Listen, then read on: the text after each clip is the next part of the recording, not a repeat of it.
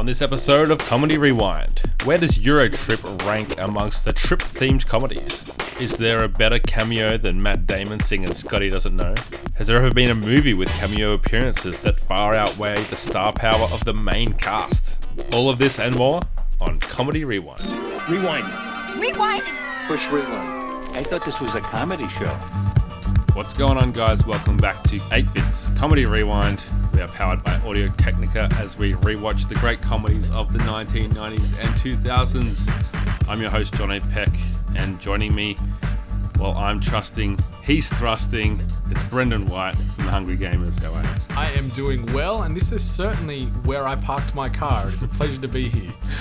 Yeah, we're talking about Eurotrip, which is a film that I don't have a ton of background with, to be honest. It's one of those movies that, would you call it a cult classic, Brendan, for the 2000s? Yeah, I think so. I think it's an underrated or maybe underappreciated comedy from the 2000s. Like, it came out amongst a sea of various other trip-oriented comedies and, similar themed and similar toned comedies. And I think it stands near the top of this mountain. I loved this movie when it came out, and I've got a very strong sort of spot in my heart that I've kept safe that Eurotrip occupies still to this day. Oh, that's nice. Yeah, I feel like this is a movie that I viewed as like the poor man's road trip whilst you're talking about the trip movies. I don't know what other trips were there. Well, there wasn't only one other main trip, and I know they renamed it to Eurotrip to be more in vogue with the other one and maybe pull through some viewers, but to be honest, I might maybe enjoy Eurotrip slightly more than Road Trip. It might be better. I just remember if this was, it just didn't have the same prestige to it, if that's the right word you can use about a movie like Road Trip. It certainly is like the poorer cousin of Road Trip, you could say, and that's no disrespect to everyone involved because it's still a hell of a comedy. It is, but you can look at it and like there's no stars in it. Like as far as the main cast goes, there's some great cameos which we'll get to. But yeah, it's not like it had some big teen heartthrob at the middle of it, like a Sean William Scott or whatever it might be. Tom Green, like in Road Trip. It's not the same like recognition with the stars in this film. Although Michelle Trachtenberg probably had her share of supporters, and I'm thinking you would have been one of them as a Buffy kid, right? Was she on Buffy? Yeah, she was. She was in Buffy, and I was a big fan of Michelle Trachtenberg, but I was also a big fan of Kristen Cruick, I think you pronounce her surname, who was in the old Superman offshoots way back when in Smallville. So was she Lana? Yeah, so I had a bit of a crush on her as well, but obviously they don't paint her in a very positive light. Old Fiona in this movie, that's for sure. She doesn't get much of a go, but she's quite memorable in her time on screen. Yeah, 100%. Yeah. So like I said, don't have like a ton of memories actually associated with watching this, but I think I eventually probably got around to it on DVD or something like that and watched it with my friends. Do you remember going to see this in 2004? I do. This was the year I finished high school. So I was doing my HSC in 2004, and myself and a group of guys, this didn't show at the old Savoy Twin Cinemas in Cooma back in the day. It didn't make it to the big screen, but we got it from Video Easy on DVD and watched it when it dropped, and we had a group of us go around to my house and we had a bit of a viewing party, had the snacks. I do recall us ordering a big absolute bucket load of KFC. So it was like KFC, chips, popcorn, the works, and watching this movie and laughing our asses off and, fantasizing about following love across the globe and following our hearts and all wishing that we had European pen pals, that's for sure. So, it's a very fond memory. Funnily enough, this year and at around this time, I was still sort of dating the Finnish exchange student that actually came from Finland all the way to tiny little Cooma. And there's some...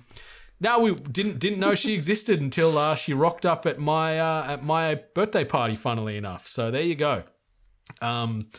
But yeah, there was no confusion. Her name was Patina. I didn't think her name was Peter or anything. There was no male-female confusions. It was just lust at first sight, one might say. But yeah, it's a great film, good laughs, and good memories of, I guess, the back end of teenage into early adulthood is what I think of when I watch this movie.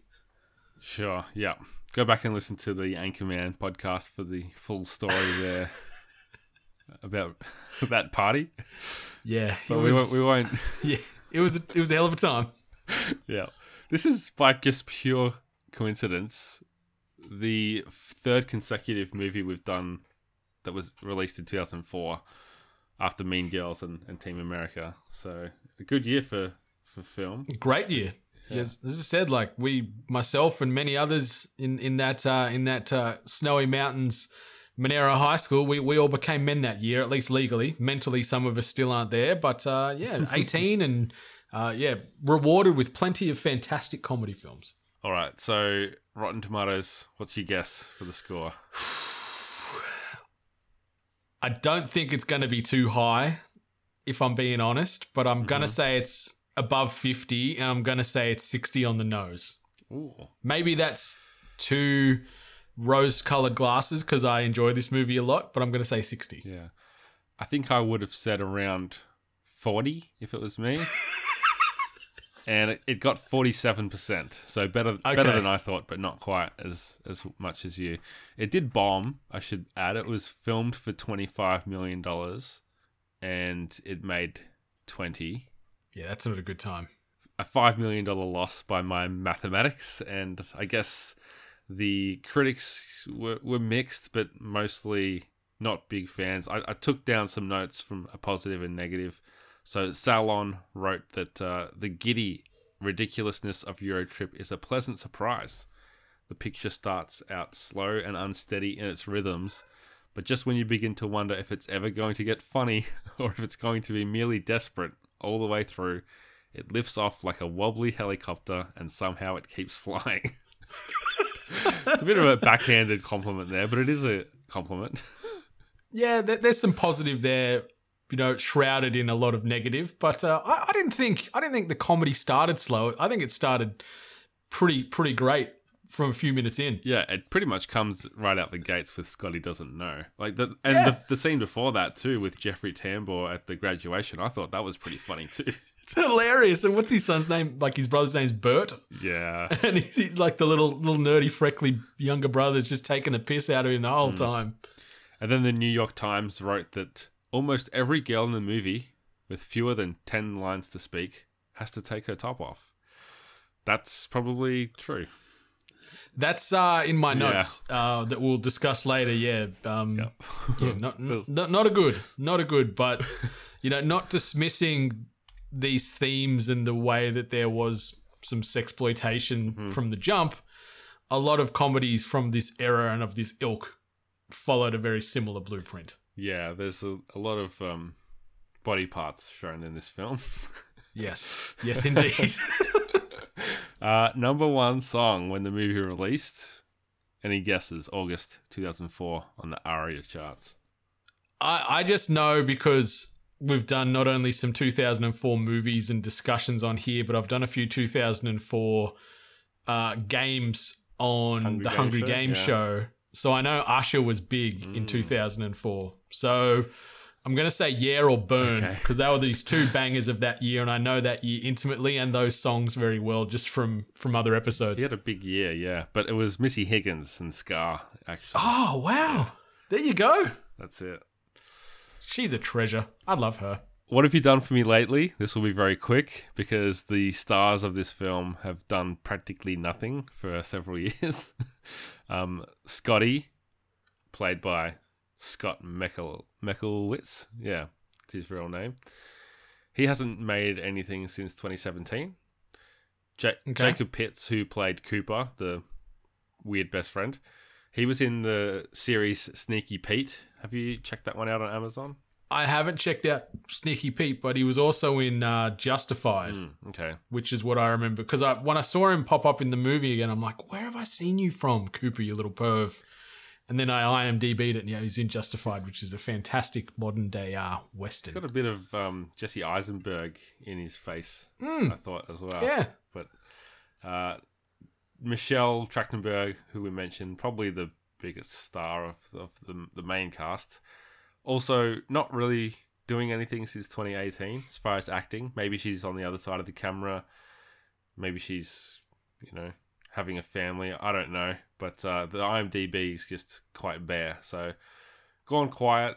And same with Travis Wester, who played the twin brother Jamie. Nothing since 2017. Yeah, and Jessica Bowes, who plays Mika, is apparently a bit of a German celebrity, though, I found out in my research. She's released a lot of pop songs. She's done a lot of television. She's a bit of a starlet. Yeah, this was her first film, but she's, because being German, I guess, she's done mostly European stuff, and nothing since 2019, but we won't hold that against her. 2020 was a bit of a wild year. We can write that one off. Mm-hmm. All right, into the categories. What's the most 2000s moment of Eurotrip?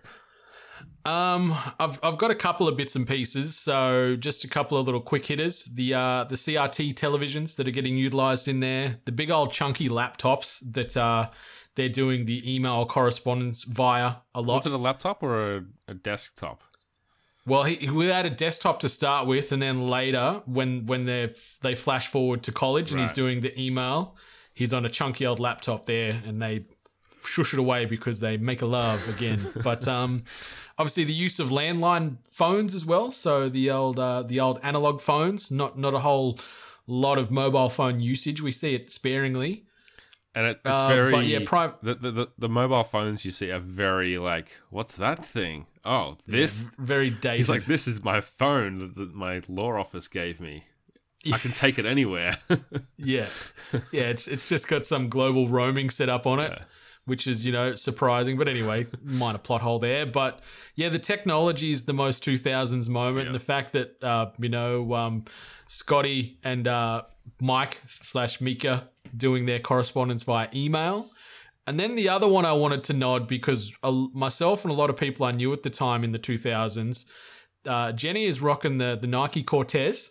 Mm-hmm. And so that's a very 2000s moment for me too, because they were like one of the primary kicks that people were wearing in their teens and early adulthoods in the 2000s. The old Nike Cortez. Ooh, that's a good pull. Yeah, I had the camcorder from that opening scene, or just the brothers got the camcorder quite a lot, and he's like talking about taping the TV, like when the Pope scene is happening, he's like, I'm going to start recording this. That was something we wouldn't have done for a while. The whole concept of the pen pal email buddy being like some kind of predator, like sexual predator, that kind of like don't trust the internet mindset was very 2000s, because I guess people still get catfished and stuff now. It's a lot harder with social media and video conferencing and all this kind of stuff.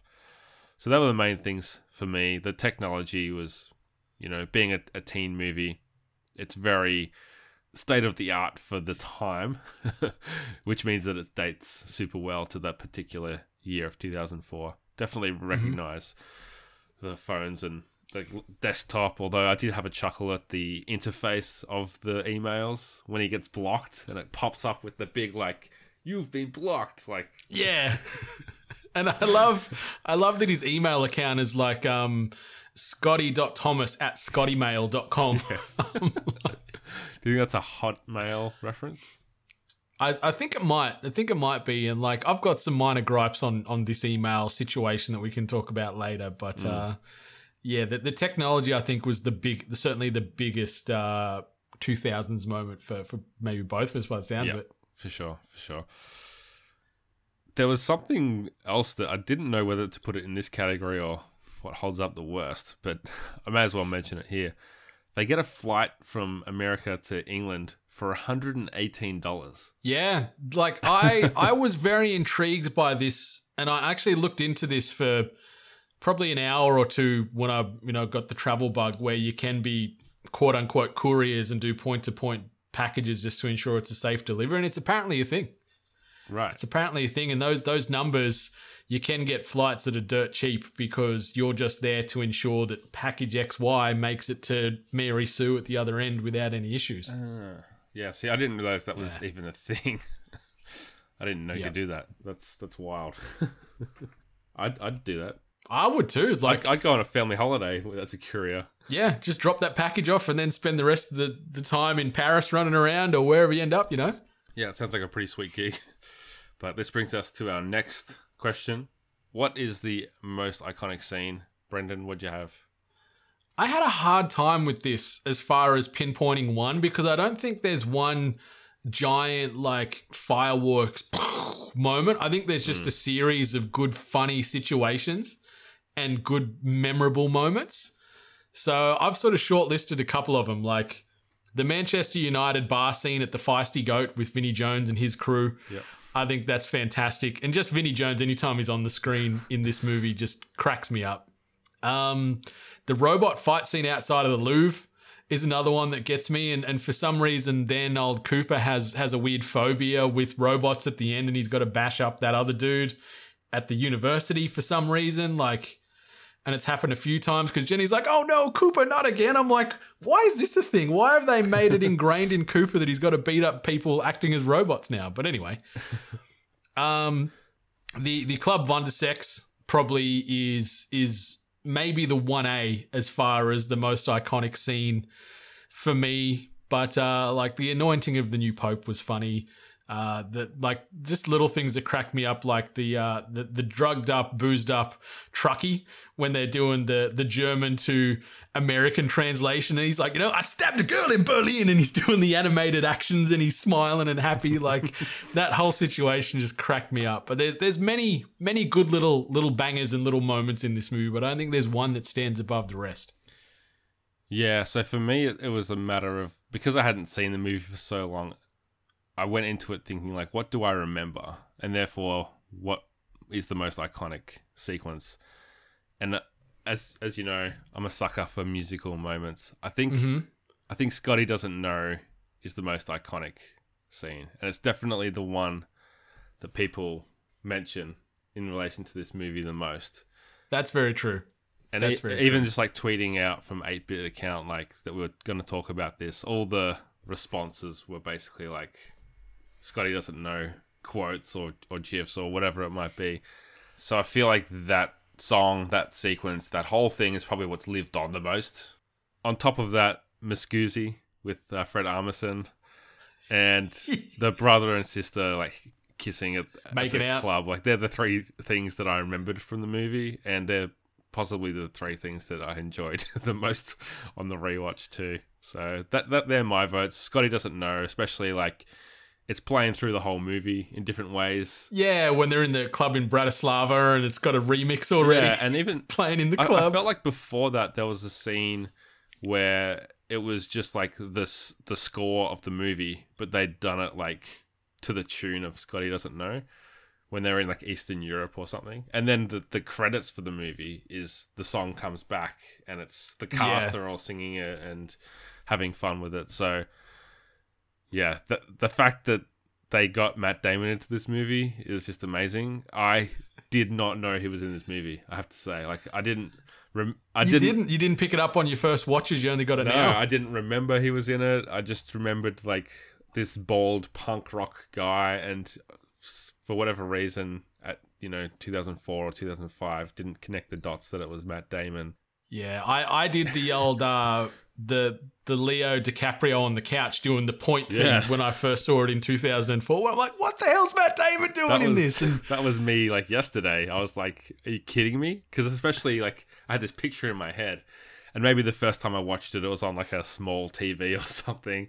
But I was like, he really nails it. Like we both listen to that kind of music, and his facial expressions and like the way that he jumps around the stage, like he did his research and they really nailed it with the neck tat and the piercings and everything. yeah, he was the epitome of the punk rock frontman, that's for sure. And yeah, thinking out loud, I don't even know how I didn't put that in my iconic scenes, because that's probably the most iconic thing about the whole movie. Yeah. Like, that is very true, that's what everyone remembers above and beyond this film is that song. And that band Lustra, I think they're pronounced, is the guys that actually wrote that song. They're probably still living off this song alone. Like, they're still getting their royalty checks from Eurotrip just off that one couple of minute interaction. And I love that they go full circle, and in the end credits they give it a lot of love and cuts them into some other different scenes as well. So I'll shift and say Scotty, most iconic thing in this whole movie, I'd say. And if you knew anyone called Scott, like, they were getting that sung at them for the next few years, pretty much. Yeah, Scott Pendergast and Scott Lloyd at my school, they copped it for a few years after that. That's for sure. And I also, like, I had to look up, like, how did Matt Damon get roped into this movie? And it turns out the three guys that wrote the film and directed it were his college friends. They also happened to be shooting this almost entire movie in Prague, even like the American scenes and the London and the Vatican scenes. Okay, and because he was there for one of the Bourne movies, so it makes sense. He was there filming something else. No, well, I don't know if it was a Bourne movie, because he said it was a movie where he had to wear a wig. And because he had to wear a wig, he was like, just shave off my head, because it doesn't matter for my other movie. And they did that and gave him the neck tats and everything. So I don't know if he wore a wig in the Bourne movies. Well, like, he had a very short, distinctive hairstyle in that, but I guess it makes sense if that was a hairpiece and he had the head shave for I wonder how much they paid him to do this. Probably not enough. I don't know. So great. I found out too, unrelated but related, Schaefer, who obviously is the man that directed this, he actually came up with the concept of the Festivus pole for Seinfeld, because he was a writer on Seinfeld, and he actually came up with a lot of the Festivus concepts. So I thought that was kind of cool. Alec Berg, I know, is definitely an ex-Seinfeld writer. Yeah, him and Jeff Schaefer, I think, worked there together. Because it's Alec Burke was a character on the show. Alec Berg. And he apparently has worked on, like, Curb Your Enthusiasm and, like, a bunch of like Silicon Valley, I think. So he's still very much a big name in Hollywood. So we'll move on to what holds up the best. I just had Matt Damon. I think having him in this movie is like, he was obviously a big name in 2004, but he's probably one of the bigger movie stars and most bankable movie stars of the last 20 years by this point. Yeah, I had Lucy Lawless, because she is still a goddess.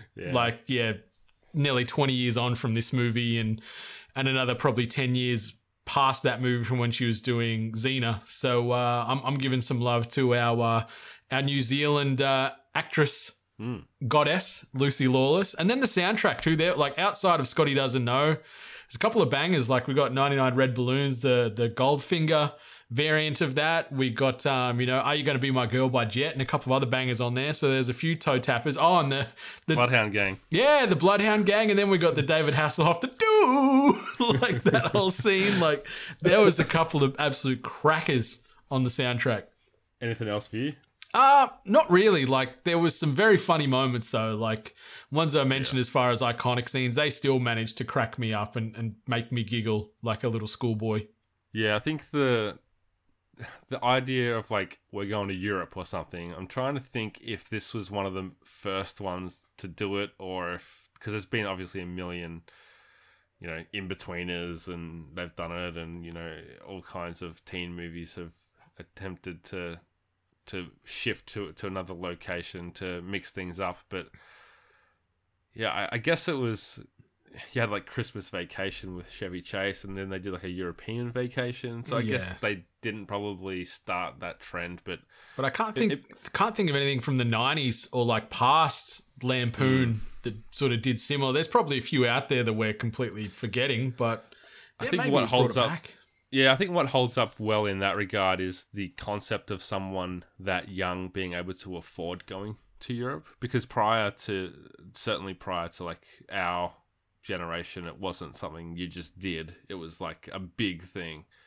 And I mean, it's still a pretty big thing from Australia to fly over to Europe, but I feel like it became a very, like, big thing amongst our generation to like finish school or finish uni, take a year off, or 6 months or a few months and head over to Europe. So they might have been a bit ahead of the curve with that, with their $118 flights. Yeah, and I like it's a contrast that like Jenny and Jamie planned this trip and saved for years, and then Scotty and Cooper were just like, let's go. We're going to Europe tomorrow. Let's do it. Like it's a nice juxtaposition between the two. Definitely. All right, what holds up the worst?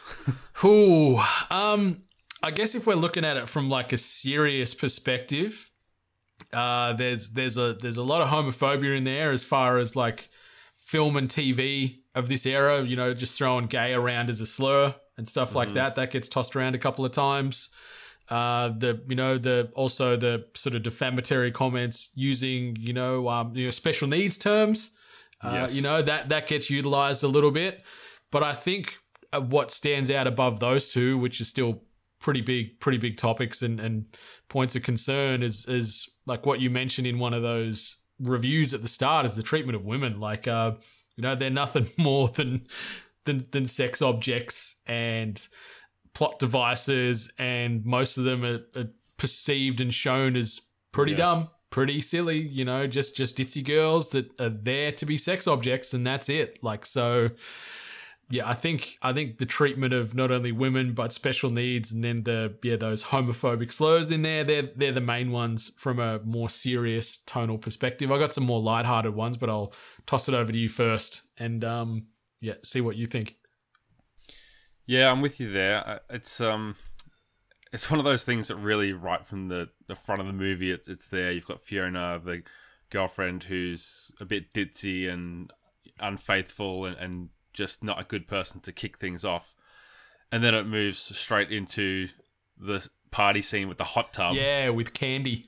Yep, yeah. And she is like the dumbest person in the world, just being objectified by Cooper. He's just being like the biggest creep ever. Maybe you should take off your top. That'll do it. And then she has to have someone else come along to basically warn her that she's about to do something stupid. Yeah, it doesn't really it doesn't really set the movie off on a good path of the way that they perceive women. Yeah, and they're all shown in lesser lights to the guys, even though pretty much the majority of the guys in the movie are anyway. So it continues pretty much every woman in the movie takes their top off at some point. Yeah, well, outside of Scotty's mum, but she's just sort of perceived as a bit clueless. She's like, "Where's Scotty? Oh, they're camping. Where's Bert?" And she's like, "I don't know. I don't know where my kid is." They're the things that stand out the most. I think you can be a bit cleverer with it these days, and I think people have learnt that. And it's often the case that the women are the smart ones, and the guys are the sex crazed idiots who, are shown that even though they might have a certain perspective of women, they learn by the end of the movie that they need to be more respectful or whatever it might be. And I think that it just really reeks of like, hey, let's get as many boobs in this movie as possible, and then all the teenage kids will go to school and tell their friends to watch it, and then maybe they'll take along their girlfriends or their other friends. I guess I do like that they offset all those boobs with about 100 penises. Equal opportunity. I like that they brought something out for everybody. So, power to the writers in that regard. Apparently, they weren't going to show the penises to begin with. They were going to go with like some subtleties and hide like items like they've done with like Austin Powers and stuff. And they went, nah, let's just lean into this. And all the penises. And they were on display from every walk of life. And it was pretty funny. It was there. But something else that holds up the worst, at least this was something that I just really got aggravated for. Like, Scott, he's blocked his email. You are blocked by, Mika and whatever. Why didn't he take 60 seconds to create a new email account and just email her off the new account and just say, well, I'm sorry, I've just realized, blame my bad English to German translation. Let's keep talking. But instead, like, no, my email account, I've only got one forever. Yeah, that was, I guess it was an era where maybe you could get away with that. People weren't quite as savvy. But I think even at the time, I think by the time 2004 came around, I'd probably had 3 or 4 different email addresses already. Yeah, it's true. And I guess obviously they didn't want to go anything above, like anything below surface level. This is just the plot device that's moving this thing forward. Email situation, got to go to Europe because I can't reach out to Mika, and hijinks ensue. What did you think of the anal probe scene? With the big quad dildo gun. Yeah. It cracked me up, like, just because Lucy Lawless, she's just so deadpan. And, you know, she's there with the little toy clapping monkey. And, you know, she's got Hans Gruber, which is the name of the villain from Die Hard. It's Hans and Gruber, and she brought them together as the two big giant sex workers. But yeah, the quad dildo gun was very intimidating. But it cracked me up when he's trying to read this this thing. It's like Gafferflugendagen. She's like, "Did you say that?" And he's like, "Yeah." Like this thing, it's the safe word. And then pulls out that big beast. Like I was cracking up because old mate that plays Cooper, that Jacob Pitts, he fully lent into that scene and gave it his all. Yeah. What about you? What do you think? I was going to say it was a bit of a violation, but because that character is so kind of creepy and kind of a bit of a predator to start the movie, you don't feel too bad for him. Yeah, made me think. Like he gets what he deserved. Have you watched the movie Tomcats? Do you remember Tomcats? Yeah, with, Jerry Jerry. O'Connell. I don't know if I ever watched it though. I remember the poster. Because there's a scenario that plays out with him that has similar, where he gets like this big scarlet letter paddle across his backside and it like brands him. And it similar beats to that, where it's the two overconfident hypersexual dudes thinking they're gonna have all their dreams come true with this woman in this room, and then obviously it goes south and cracks me up. The 2000s, hey? Good times. 2000s. Okay, who would be the most offended by this now? I had three specific groups. To start with, Eastern Europeans. So they hop on the bus thinking that they're going to Berlin with this, truck driver that you mentioned. And they end up in Eastern Europe. I guess they were wise enough not to name a country. It's just like generic, like the kind of stuff you see in Borat talking about Kazakhstan and stuff. And like they have the $1.80 that buys them no, that's Bratislava. They did name the country. Yeah. Okay. Yeah, that's Bratislava. You're right. Yeah. Okay. So they went there. I guess that country might be offended by the idea that you can, retire on 25 cents or start your own restaurant on a nickel, 10 cents. Is it, how much is a nickel? Is it 5 cents? A nickel. It's a nickel, a dime. Yeah, so it's 5 cents and then a quarter. Yeah. So that's interesting. It's funny, so it works, but I can see them maybe not being too chuffed with the characterization. Yeah, like it cracked me up, and having that Rade Sabegia, I think you pronounce his name, as the guy, and he's like, Miami Vice, new #1 show, and all that, like living his best Bratislavian American love affair. Like he's a great actor, and he committed to that little cameo he got, but he just cracked me up with just his little zingers, and then he's rocking up in his General Lee van, and he's like, taking it to Rome or where he taking him next. Like it cracked me up. Hammer time. That's right. Yeah, and then so on top of that, it was probably like the Germans with the Hitler scene. With the little boy, with the little kid. Yeah. I did laugh, but I don't think that's looked upon too fondly in Germany. Anything that reminds people of that. Yeah, that was intense, and then it cracks you up again in the credits where one of the producers or the directors like giving the kid guidance on how to do the Hitler March. Like it's like, oh boy. Yeah. And then the third one was the Catholics, the burning the Pope's hat and, showing the Pope. I think the Pope says what the hell or something at one point. Chilling watching the telly. Yeah, and the grieving, like kind of, I guess, making light of the grieving that takes place when these popes pass away. It's it's good material for the movie, but I could see them in the Vatican. I wonder if the Pope disowned this movie or anything like that. Who knows? It it was. Yeah, they're good good groups or good references as far as should be most offended. And then on top of that, like one of the other groups or situations that I think that that brings a lot of offense from it is just that going back to that sort of treatment of women.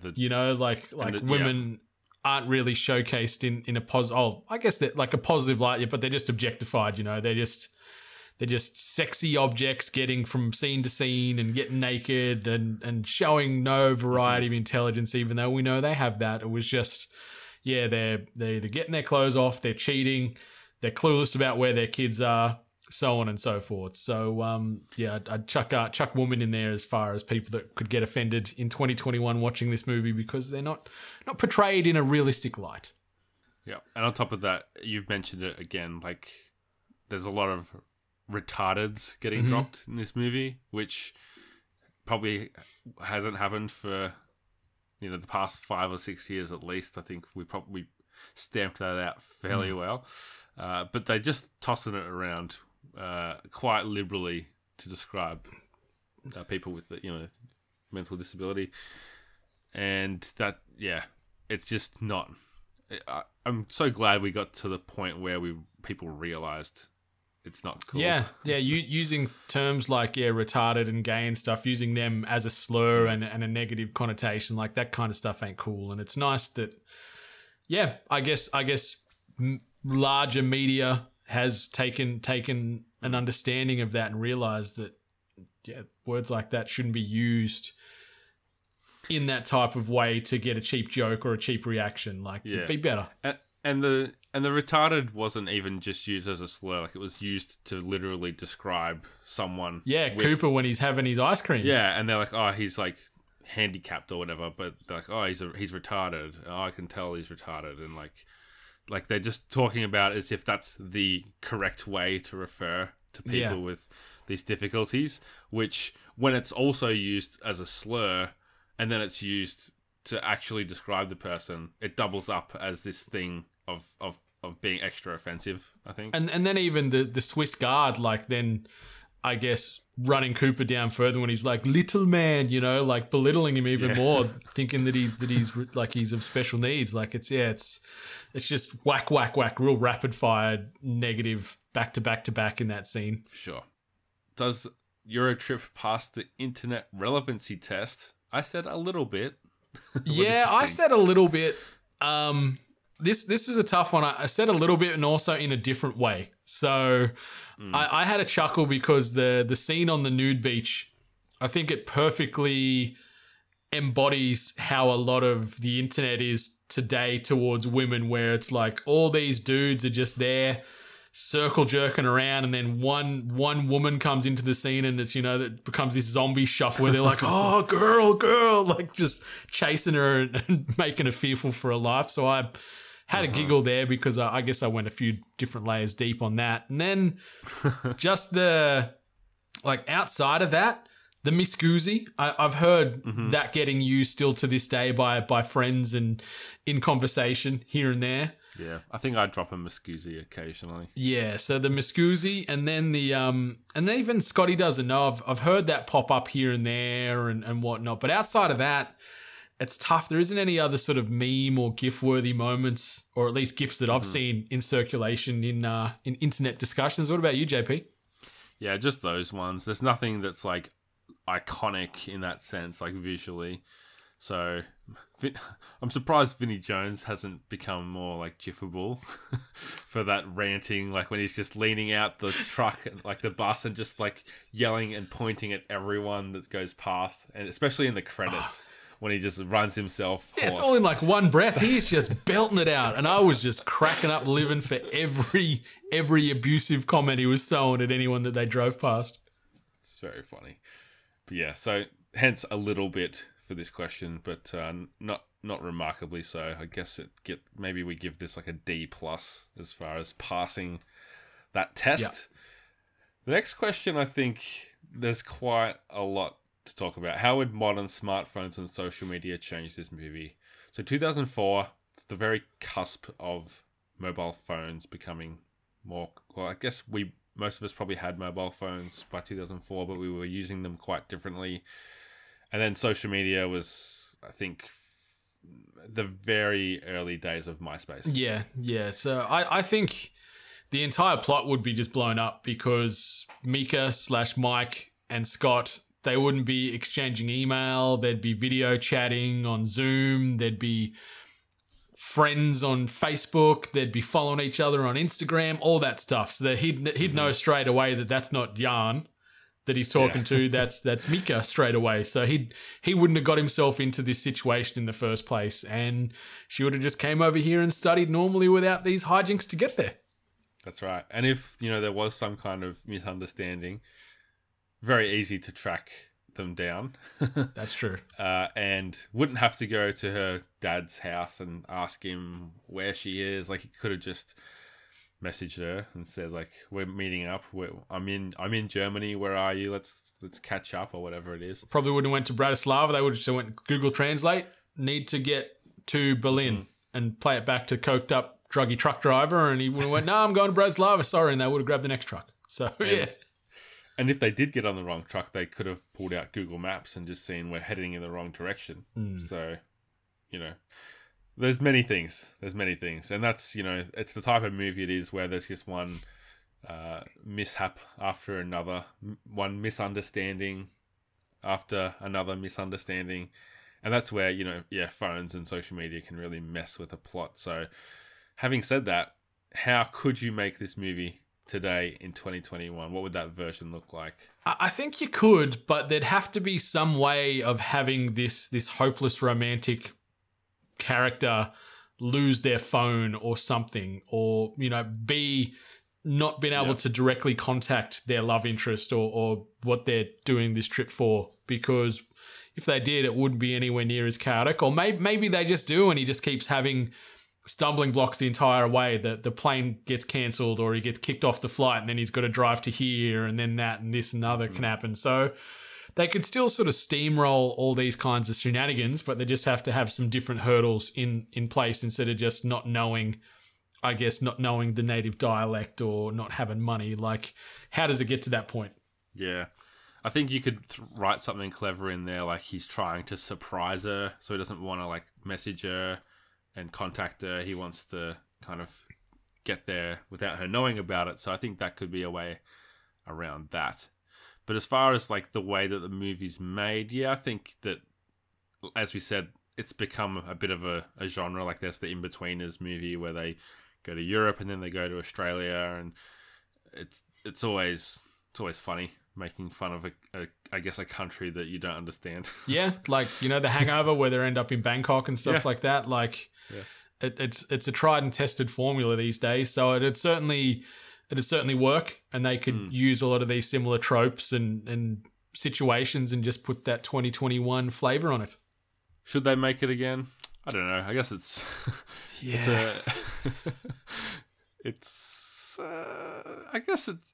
there's nothing about it that really makes it special. It's just good jokes. Yeah. The Scotty doesn't know is the thing to me that makes it stand out from other movies. And then it's just as you said, nothing really that's the scene that you would go home and tell people about, like we would have in some other movies. It's just fairly consistent throughout. There's a good gag after another good gag, and you got the robot, and you got Fred Armisen, Muscusi. It's just a good little movie, I think. Yeah, and it just goes at a really good pace. I think it's sub 90 minutes overall, and it just powers right from the jump where, you find out that Fiona's cheating on him, and there's that funny moment where his son, his brother's filming the thing, and Fiona, the broken heart scream out, and it just from there, it sets the tone. Yeah. And I think it's great. I think it's a fun movie that doesn't overstay its welcome. I think it knows it's okay, we've got to a resolution here, or the resolution's coming up. How do we wrap this up in a good way and make it fun, and have a couple more gags thrown in and let everyone leave the cinema happy? I think they did that. Yeah. Speaking of gags, before we wrap up, we're going to do the Steve Buscemi Spark Plug Award. Steve Buscemi. A real spark plug. I've got a couple of people I wanted to nominate, but let's hear it. You go first this time. So, Lucy Lawless as Madame Van der Sex, obviously. Jeffrey Tambor as the dad. Diedrich Bader from the Drew Carey show as the mugger when the brother is getting fellatio by the camera checkout girl, which took absolutely no time to she just fell in love and in lust with this guy straight away because he had a Leica M7. Vinnie Jones, obviously, but I think I got to put my hat on Matt Damon on this one. But like, there is some banger cameos in this. There is a lot of stars, even there in like blink and you miss it moments, but it was phenomenal. Yeah, I messaged you in our chat before this and just said like the cameos are bigger stars than the actual lead cast, in not just by a little bit, like in a massive way. A long way. Yeah, and that's fun because it keeps the movie ticking along. Like, you know, Vinnie Jones pops up, and then Fred Armisen pops up, and then Diedrich Bader, oh, that guy, and then Lucy Lawless pops up, and you get the bookends of Matt Damon at the start of the movie and Matt Damon at the end of the movie, and it's just good. It's just fun to look forward to these moments. And Diedrich Bader, I think, a past winner of the Sparkplug Award from Napoleon Dynamite.